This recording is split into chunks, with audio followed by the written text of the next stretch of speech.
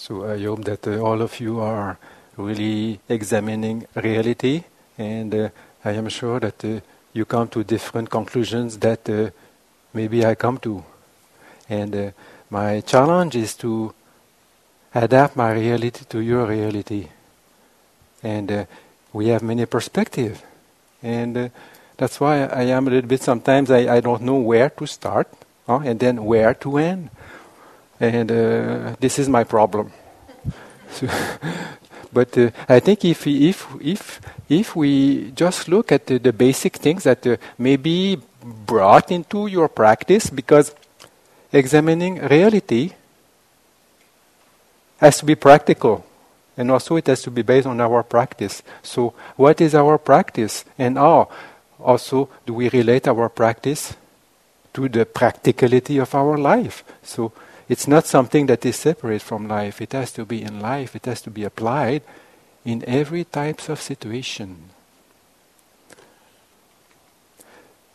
So this morning we were discussing about the topic of perception, Sanna.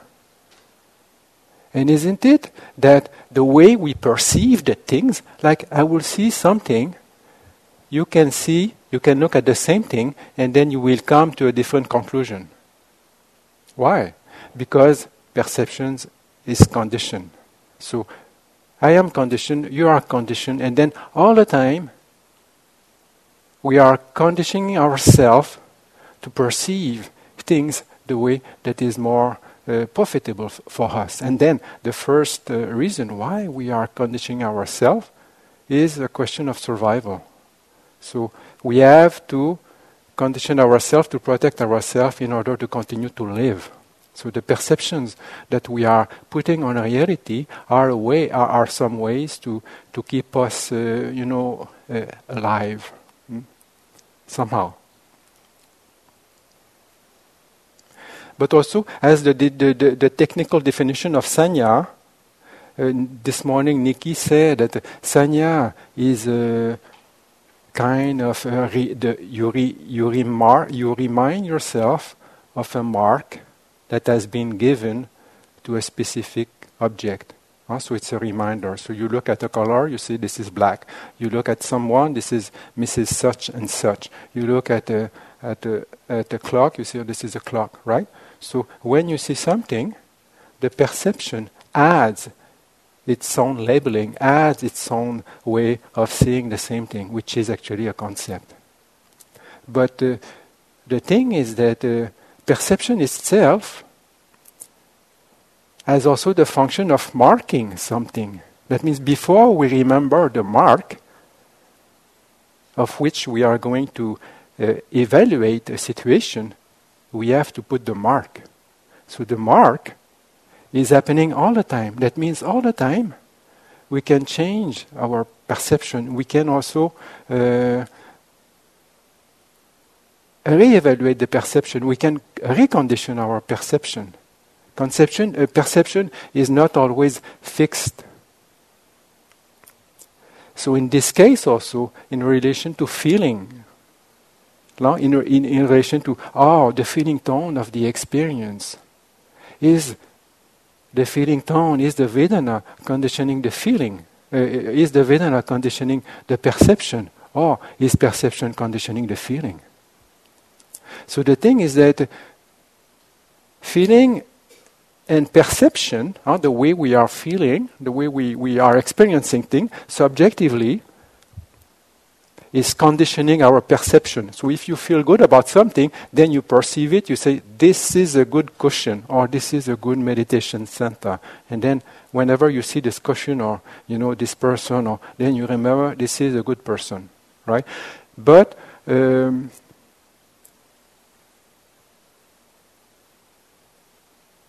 that reminder is a good feeling. So then we see that perception is dependent on the feeling. Feeling is dependent on the perception. So you perceive something, you mark it, and then the feeling gets associated with the perception. But also, the perception, once it is marked, so first you mark it. You say, this person, this is a good person. I am happy when I see her or when I see him. So then you get a good feeling. But also,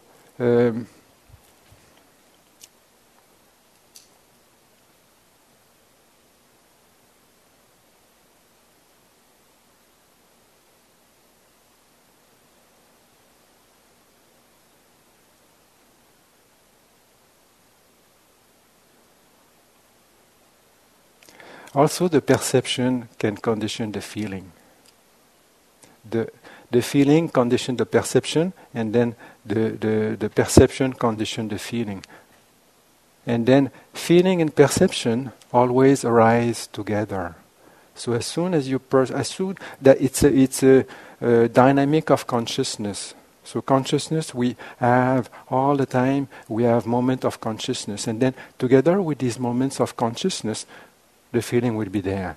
Together with the feeling that is arising because of contact. Also, contact itself, that is the experience, is a cause for the feeling. But the feeling, the perception, are arising together, and then they really condition each other. And it's a question of conditioning each other. So sometimes the feeling will condition the perception, and sometimes the perception will condition the feeling. So that's why it is very important to see, first of all, how labels are put into the experience.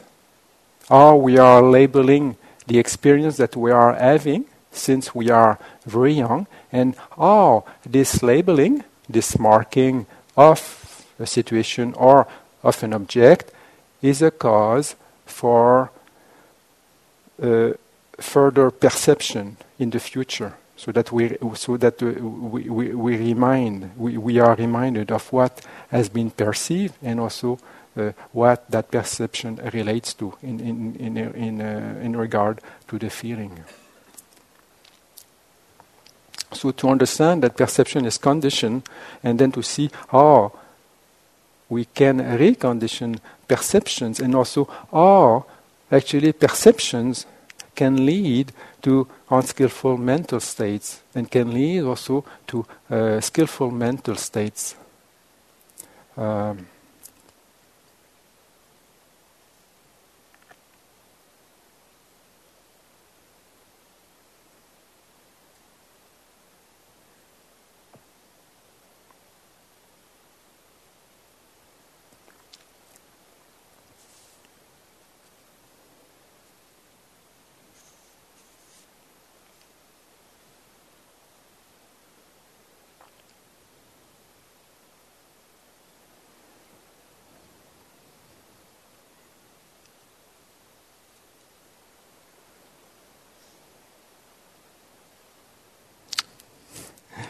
So when we see that, then we have also to understand how our experience is conditioned by feeling, how our experience is also conditioned by perception.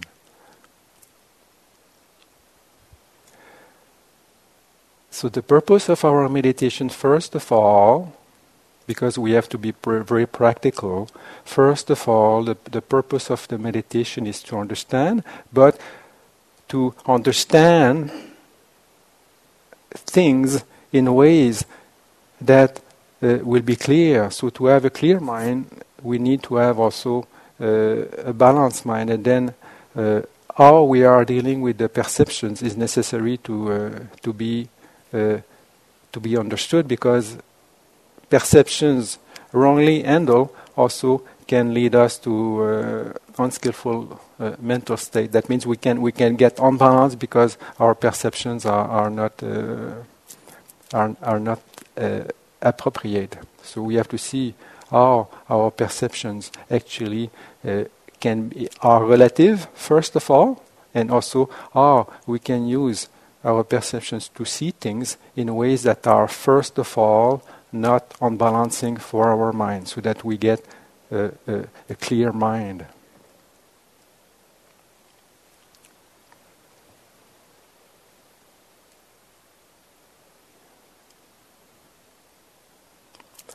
That's why also, once we are able to get the clarity of mind based on how we are handling reality, or we are handling our life, then we can also use perception in order to develop some aspects of the mind with the meditation.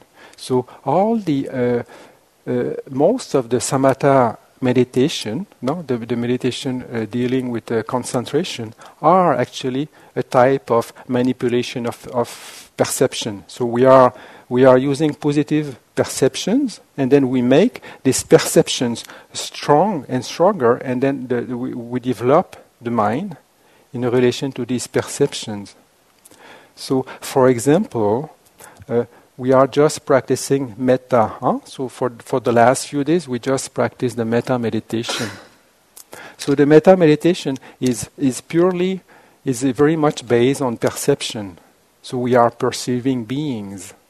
And then what do we perceive in the beings in our mind? We perceive the beauty of beings. So then we get in love. We fall in love with all beings because we see the beautiful qualities that they all have, that we all have.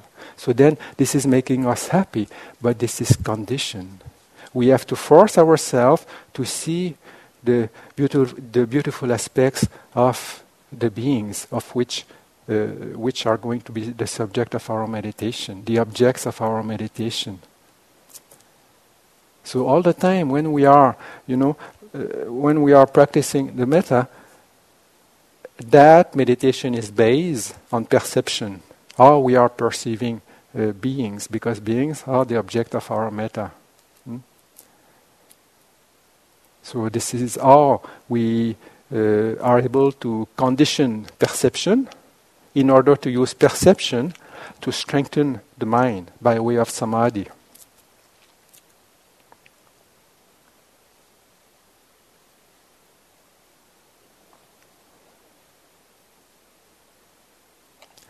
But also the aspect of meditation is that once the mind is balanced, so once we are able to get a balanced mind with all kinds of things that are the support for that, sometimes talking with friends, sometimes going and have a walk, sometimes just having a good time for ourselves can be very positive because the mind gets balanced.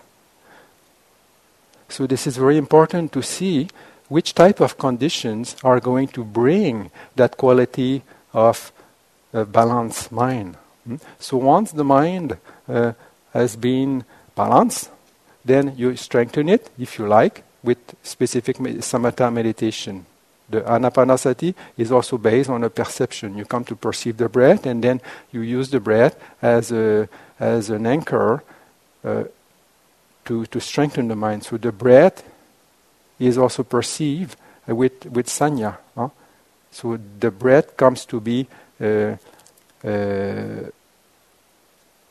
object of your meditation, and also it's a concept. It is a perception.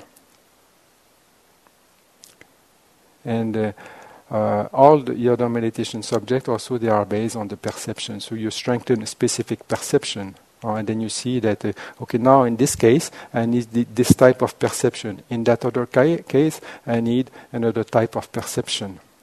Like all types of, if you want to ask questions, or all types of meditation are based, for the samatha, are based on a specific way of perceiving something. So once the mind has been strengthened, if we like, we can strengthen it very strongly. But once the mind has been strengthened to a certain degree of quality, of clarity, then the mind is being used to inquire or to examine the reality itself.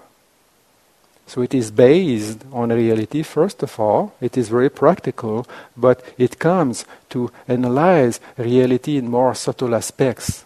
And these type of analysis will have to do with more detail or more precise aspects of our psychology, or the dynamics of our mind and body. but it has to be understood. So if, for example, we are practicing the metta meditation, then the mind can get very happy, and also the mind can get in very interesting states of consciousness where there is a total expansion, where there is a total unity with the universe. But this is not the aim. The aim is to get a perspective, a clarity of mind that will enable us to understand that situation, to understand the practicality of the real encounter that we have with the daily life, with the life of our mind and body.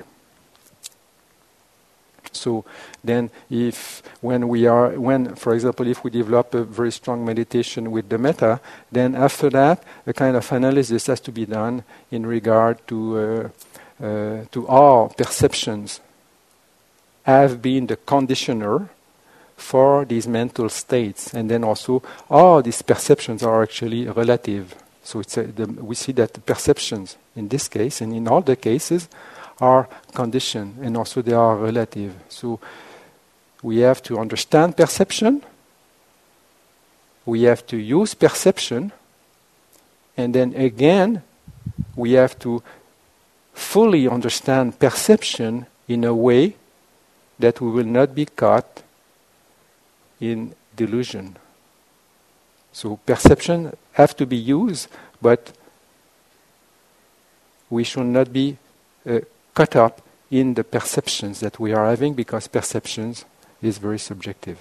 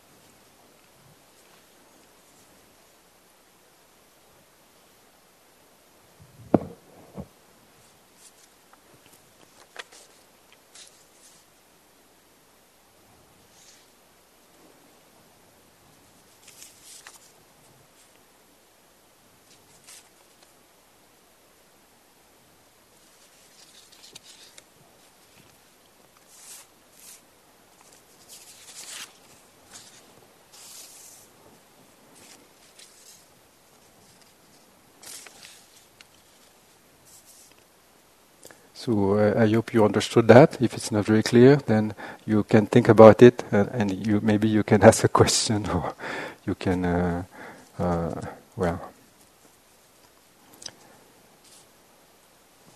So here also I have a lot of things, but it all relates to the same thing, but dealing with too many things at once. So I will take just one question that may be easy, and then too much thinking. Sometimes too much thinking can lead to confusion, because you are just we get out of reality. So it has to be very practical. So here the question is: I am wondering what clubs a beginner should acquire for their golf bag, right?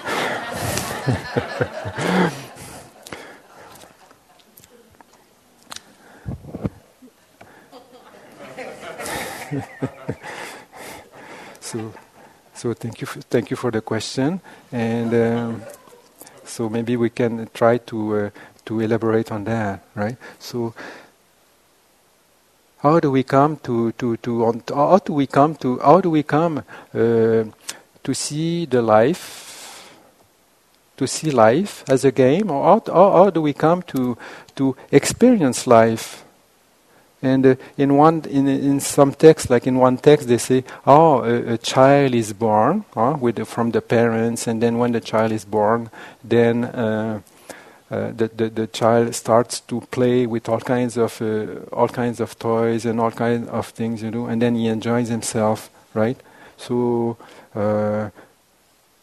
let's say you give to a small child, a young child, you give him a very nice bag of plastic golf club. So what do you think the child is going to do? I mean, if you have a scene there, then the child is just going to go in the living room and hit the flower vase, and then maybe hit the dog, and maybe hit his brother, and so this is how we come to understand, from the experience that now then the mother will tell the child, oh no, this is a club, no, a golf club. This is a golf club, right? And then you have to hit the ball, and this is for that person. The child, little by little, starts to learn the game, and then eventually, maybe he will be able to play golf. So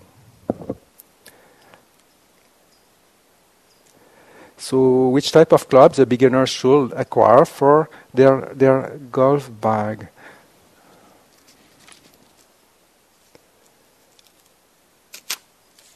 So of course it will have to. We will come to a very practical aspect of it, and.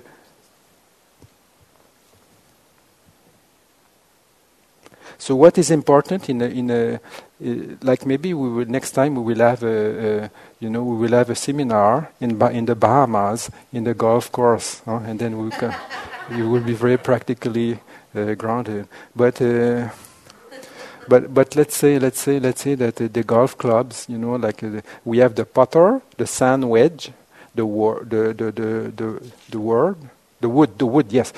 the pitching edge, and the iron. If you are not familiar with that, it doesn't matter.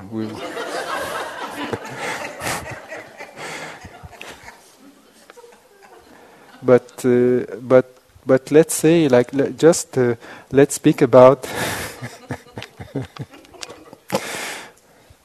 just going around, right? We will come to the point. And I hope you will get something out of that. Of that wandering type of explanations. So let's take the wood. The wood is just the driver.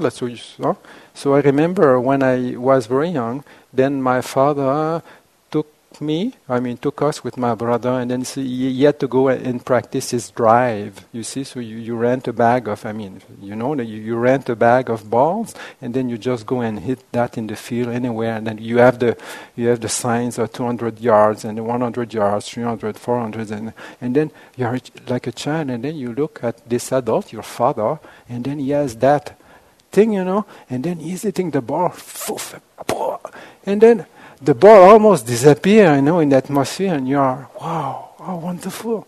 And then he said, you see that over there? And you say, wow, so far away.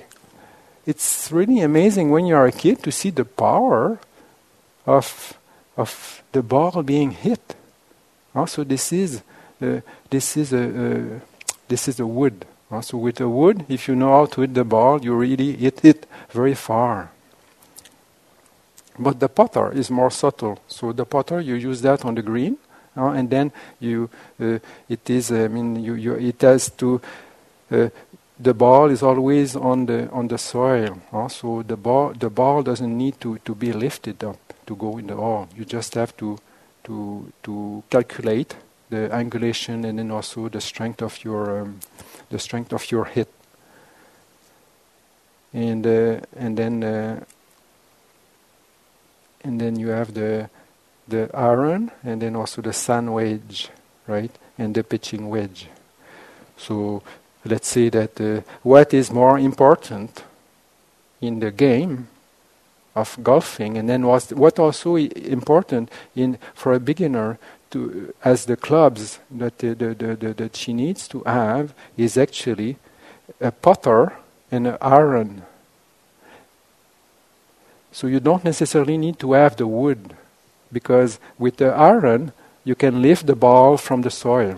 So that's enough. You may not be able to go as far as if you were to use the wood, but nevertheless you will be able to lift the ball to some extent, and then little by little you will come to the green. So iron is necessary.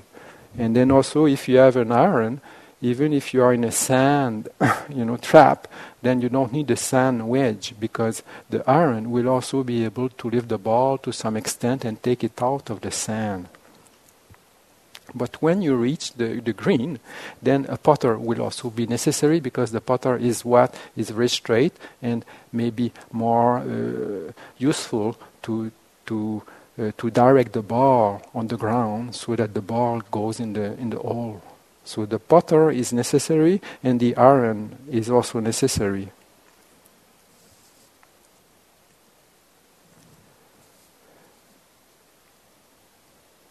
So the wood, for example, to what will that apply? So the wood could be applied to very strong samadhi, very strong concentration. So do we need that? It can be very useful, because you can go, very close to the green just by one shot. But it's not actually that necessary, just a minimum. What is the minimum? The minimum is that the club should enable us to get out of the mud of just the ground, because you will not go very far and also not go very precisely by being just on the ground, just on the mud, right? So, what is the mud? The mud actually is just all the hindrances and all the kinds of the things that are polluting our mind, by way of disturbance, by way of imbalance.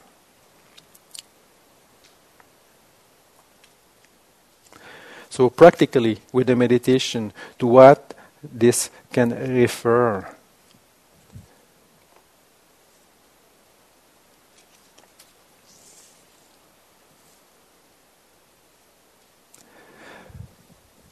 I could say that like the practice of kayagata sati, that means mindfulness directed to the body, can fulfill these two aspects of the iron and also of the putter. That means with kayagata sati, you can be grounded enough, and also you have the basis of which you can reach the goal. Because with kayagata sati, you are mindful of what you are doing. That means you can fulfill aspects of sila. With kayagata sati, mindfulness of the body, you can also be aware of the quality of your mind. That means the aspects that are dealing with intention, the aspects also that are dealing with mental development. And with kayagata sati also, you have the possibility to understand the dynamic of mind and body. So, as we have said in regard to the 4-element meditation, if we are really grounded in the 4-element meditation, this is dealing with the physical body. So, if we are really grounded there, then we come also to perceive the mind.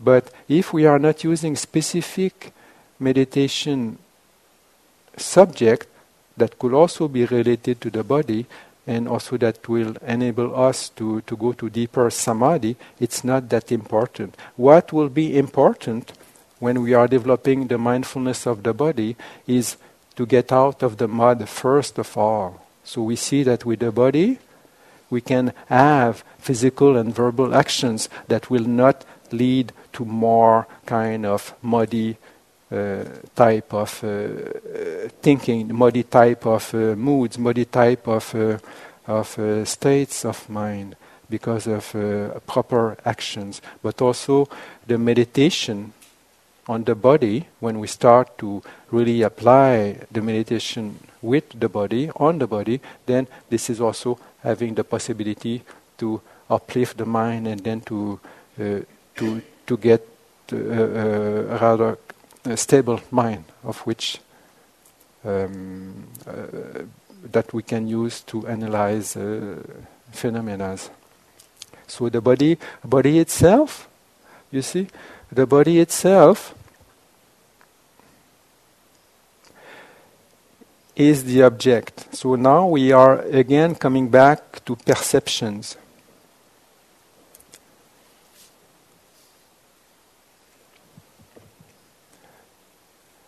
So the way we are using perception to strengthen the mind by way of samatha are related to the way we are using the objects, or the way we are looking at objects.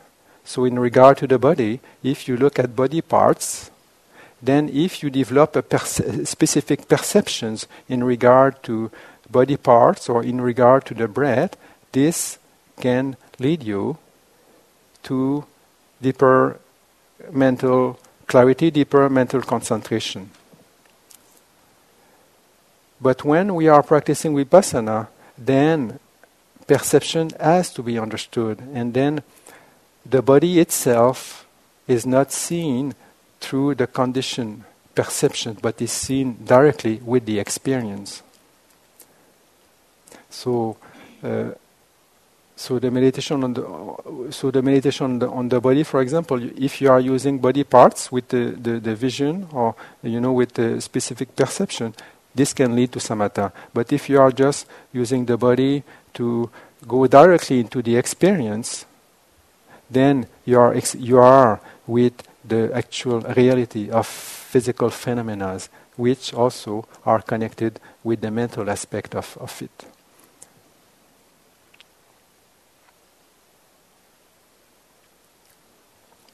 So I will say that what is necessary for a beginner is to get mindfulness of the body established, because mindfulness of the body will enable us to protect our way of life with the sila, and also will enable us also to develop the mind to the extent that we are interested to develop the mind by way of samadhi, but to a minimum where the state of samadhi or where the state of mental clarity will enable us to see the things as they are.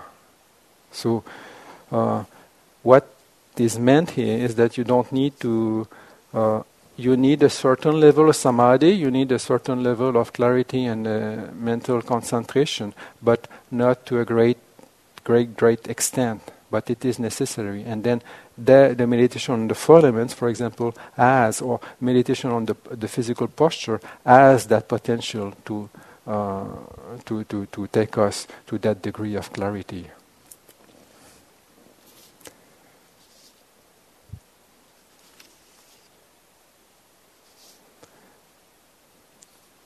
So do these clubs comes with the manufacturer's instructions for when and how each is best used? So, of course, the manufacturers will tell you what you can do with these clubs, but you have to find out for yourself.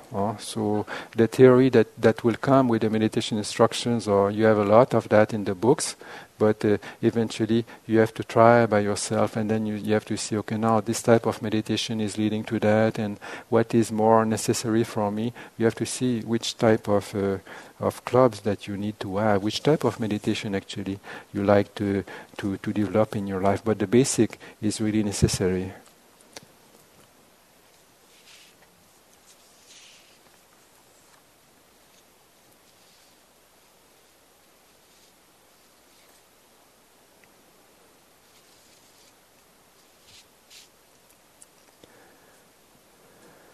Also this morning there was a question about the object of meditations. What are the subjects of meditation that we can have? So we try to emphasize, Nikki and me, we try to emphasize the approach we have in regard to the meditation. If we don't have a proper approach, then we can spoil the whole experience. We can spoil also the whole observation. So the approach we have is essential. That's why when we are dealing with a meditation, we try, when we are explaining it, to have a global, whole picture of it, and then we are also starting very gradually, like to see that we are happy, and then also to see that we are comfortable, and also to include in the observation all the aspects of mind and body. Also, we are looking at everything, and it's kind of general, right? It's not, we don't say, okay, now just focus on the breath and just look at the breath at the nostrils and then keep there for as long as you can. No. Approach is very much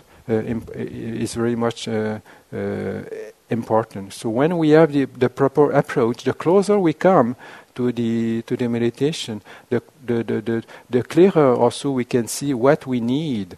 So in some cases, if we are going directly to the vipassana, or if we are going straight to the insight meditation, then we don't need to focus too much, and then we can just continue with the observation of mind and body. Like with the Karagatasati, we deepen our observation on these same processes.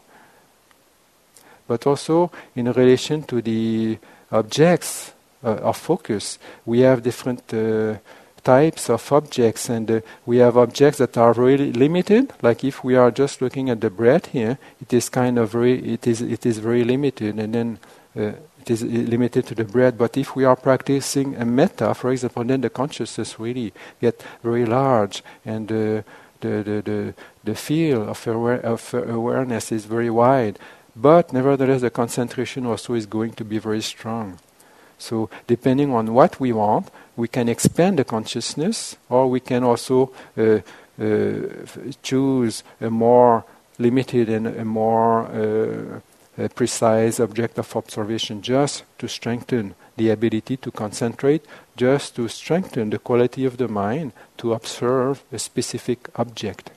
So we have a few types of objects, and then some are very big, all inclusive, and then some also are more limited. So depending on our character, depending also on our interest, we can choose these objects to develop the practice of samatha. So that's why, like some of you, if you like to continue to develop more concentration, then you can use maybe a little bit longer anapanasati. And then anapanasati also, the mindfulness of the breath, can be used to really develop very strong concentration. Or the mindfulness of the breath can also be used just to be aware of the flow of life, just to be aware of the mind, our mind and body.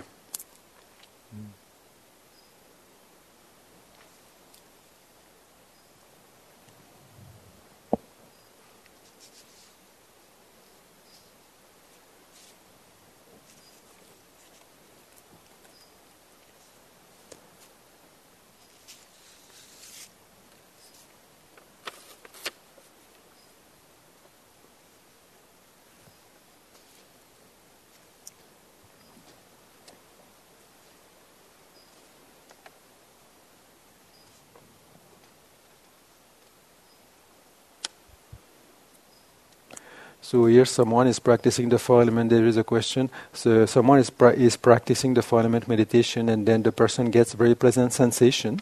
And for example, when she is experiencing lightness, so we have seen that the meditation on the four elements relates to the characteristics we are experiencing in the body, like lightness or heaviness or hardness and things like this. So when we are trying to see a characteristic in the body, that characteristic become predominant. So if you are looking, for example, heaviness or hardness, so you see the hardness in the teeth or the hardness of your seat. So the fact of observing hardness, you are conditioning your mind to perceive a little bit more of hardness. So then, in that case, if you practice only hardness, you will become. You will influence. The mind is going to influence the body, the way you experience the body. So, in the case that somebody is experiencing lightness, if you emphasize the characteristic of lightness, you feel very light. So, the fact of looking for lightness in your body will also lighten your body. So sometimes the four-element meditation can be used to cure ourselves, and then to balance a little bit the physical energy. So with our mind, somehow we have the possibility to balance the body. So if there is too much lightness, then you can bring a little bit more grounding. You can bring a little bit more of heaviness. And if there is too much of wind, Like the wind, the characteristic of the wind is the pushing and then the movement. And so if you are very agitated and then the body is very nervous, that means there is too much of the wind element. So in this case, you can just maybe use the water element that will just cool down, or the temperature of the cool. You are looking for coolness, or you also can look at the qualities in the earth element that will be more grounding.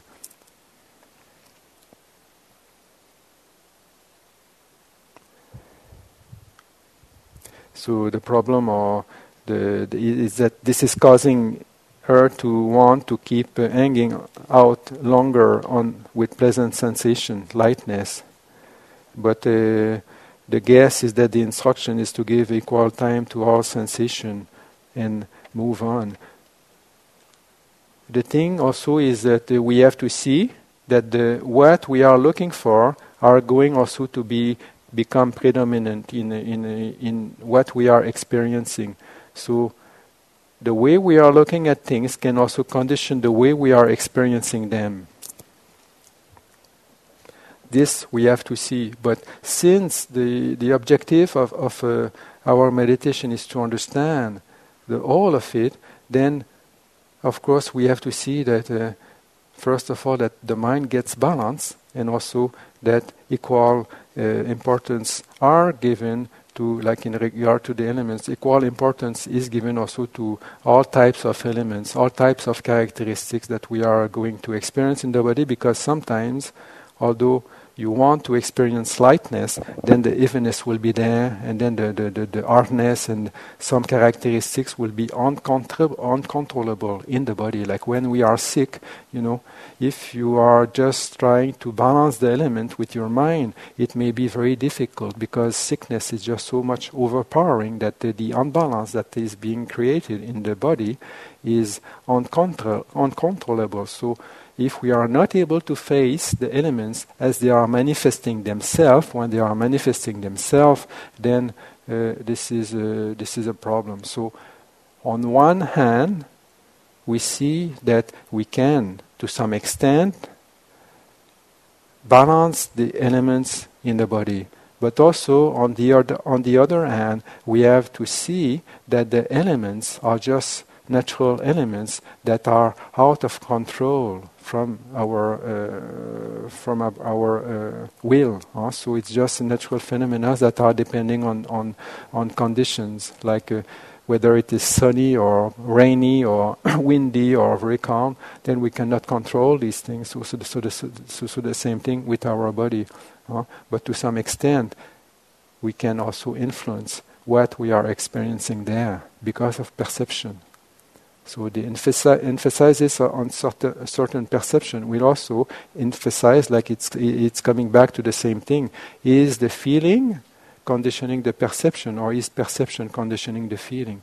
So if we are perceiving lightness, then that experience of lightness also is going to become more manifest. So in this case, perception will influence the sensation to some extent.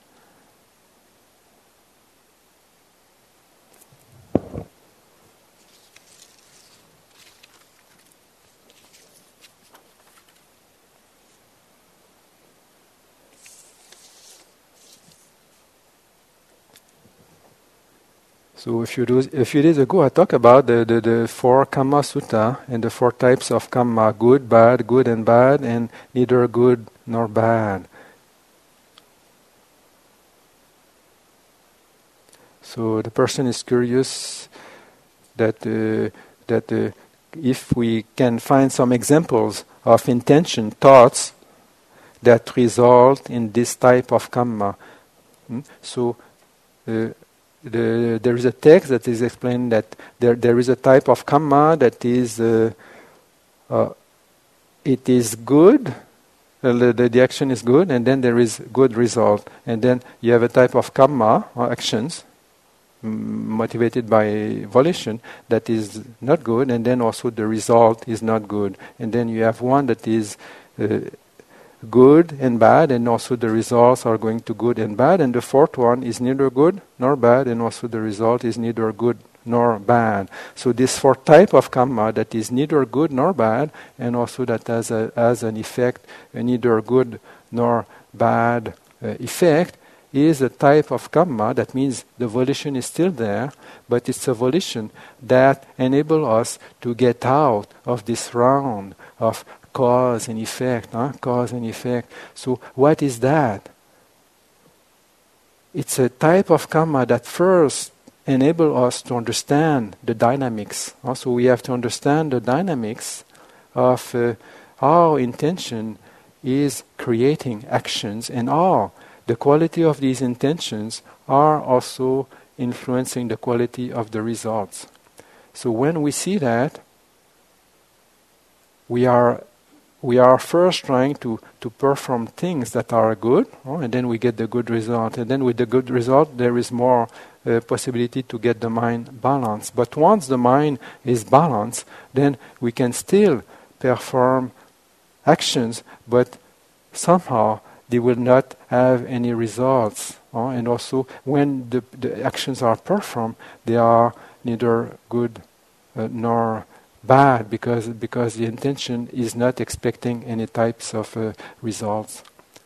So the neither good nor bad type of actions will have to do all the time with the Eightfold Noble Path. That means what we are doing by way of physical actions or verbal actions, and also mental actions. But this type of karma is really coming together with wisdom. That means you really understand the dynamic of the thing, and then you have the possibility to get out of that cycle of cause and effect and cause and effect. It doesn't mean we don't do anything, but we just understand it in a way that we don't get caught in it.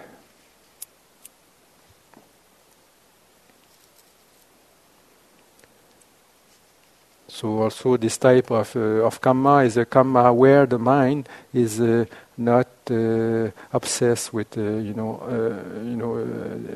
intentions or thoughts or motivation influenced by greed or hatred or delusion. The mind is very clear, non-deluded, and also the mind is not expecting things. The mind is not greedy for what is happening and what will happen, and also the mind is not aversive to what should not happen, and then what should not happen, also what is not happening.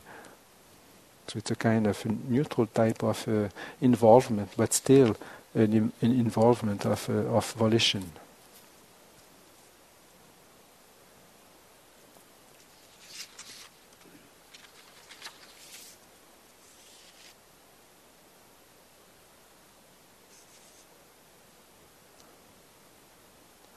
So if you have any question, you can say, but maybe you just like to have a break. Oh, now it's 5:25.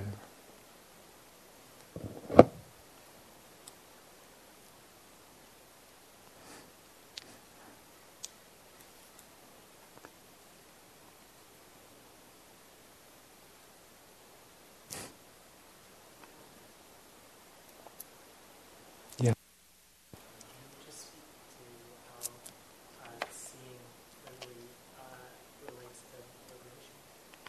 How seeing clearly relates to liberation. So if we don't see clearly a situation, what is the outcome? We don't know what to do. We don't know what to do. Like in a case, if you are not able to see clearly something, then we don't understand the causes, we don't understand the dynamic of the things. So this is the reason. This is what is essential. We need to see as clearly as possible anything we are examining, anything that we are observing, whatever it is. If you look at your work, if you look at your family, if you look at the relationship you have with your wife, or then if you don't see clearly how the dynamic is processing, then you will be bound to come into difficulties, because you don't know how to relate to that. But if you have a clear understanding and also with the clarity of the mind, then you will say, okay, no, this is what I have to do in this social situation with my work. This is how also I have to be when I am relating to people. And so the clarity of the mind that you will have also in regard to specific works, you will see that if you are very tired, you come to your office and then you are so tired and then so full of worries and things like this, then that unclarity of mind will affect the way you are dealing with the thing. So that's why the first consideration we have to do, whether we are practicing meditation or anything, is the quality of our mind. And this quality of our mind we can get it by any means. Sometimes we can just need to relax. We can just need to have, a good meal or something like this. So, but then further, ways of improving that quality of the mind is very much necessary. And then we have to deal with how to train the mind.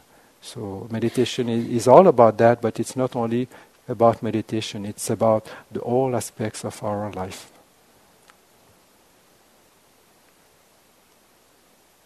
Thank you.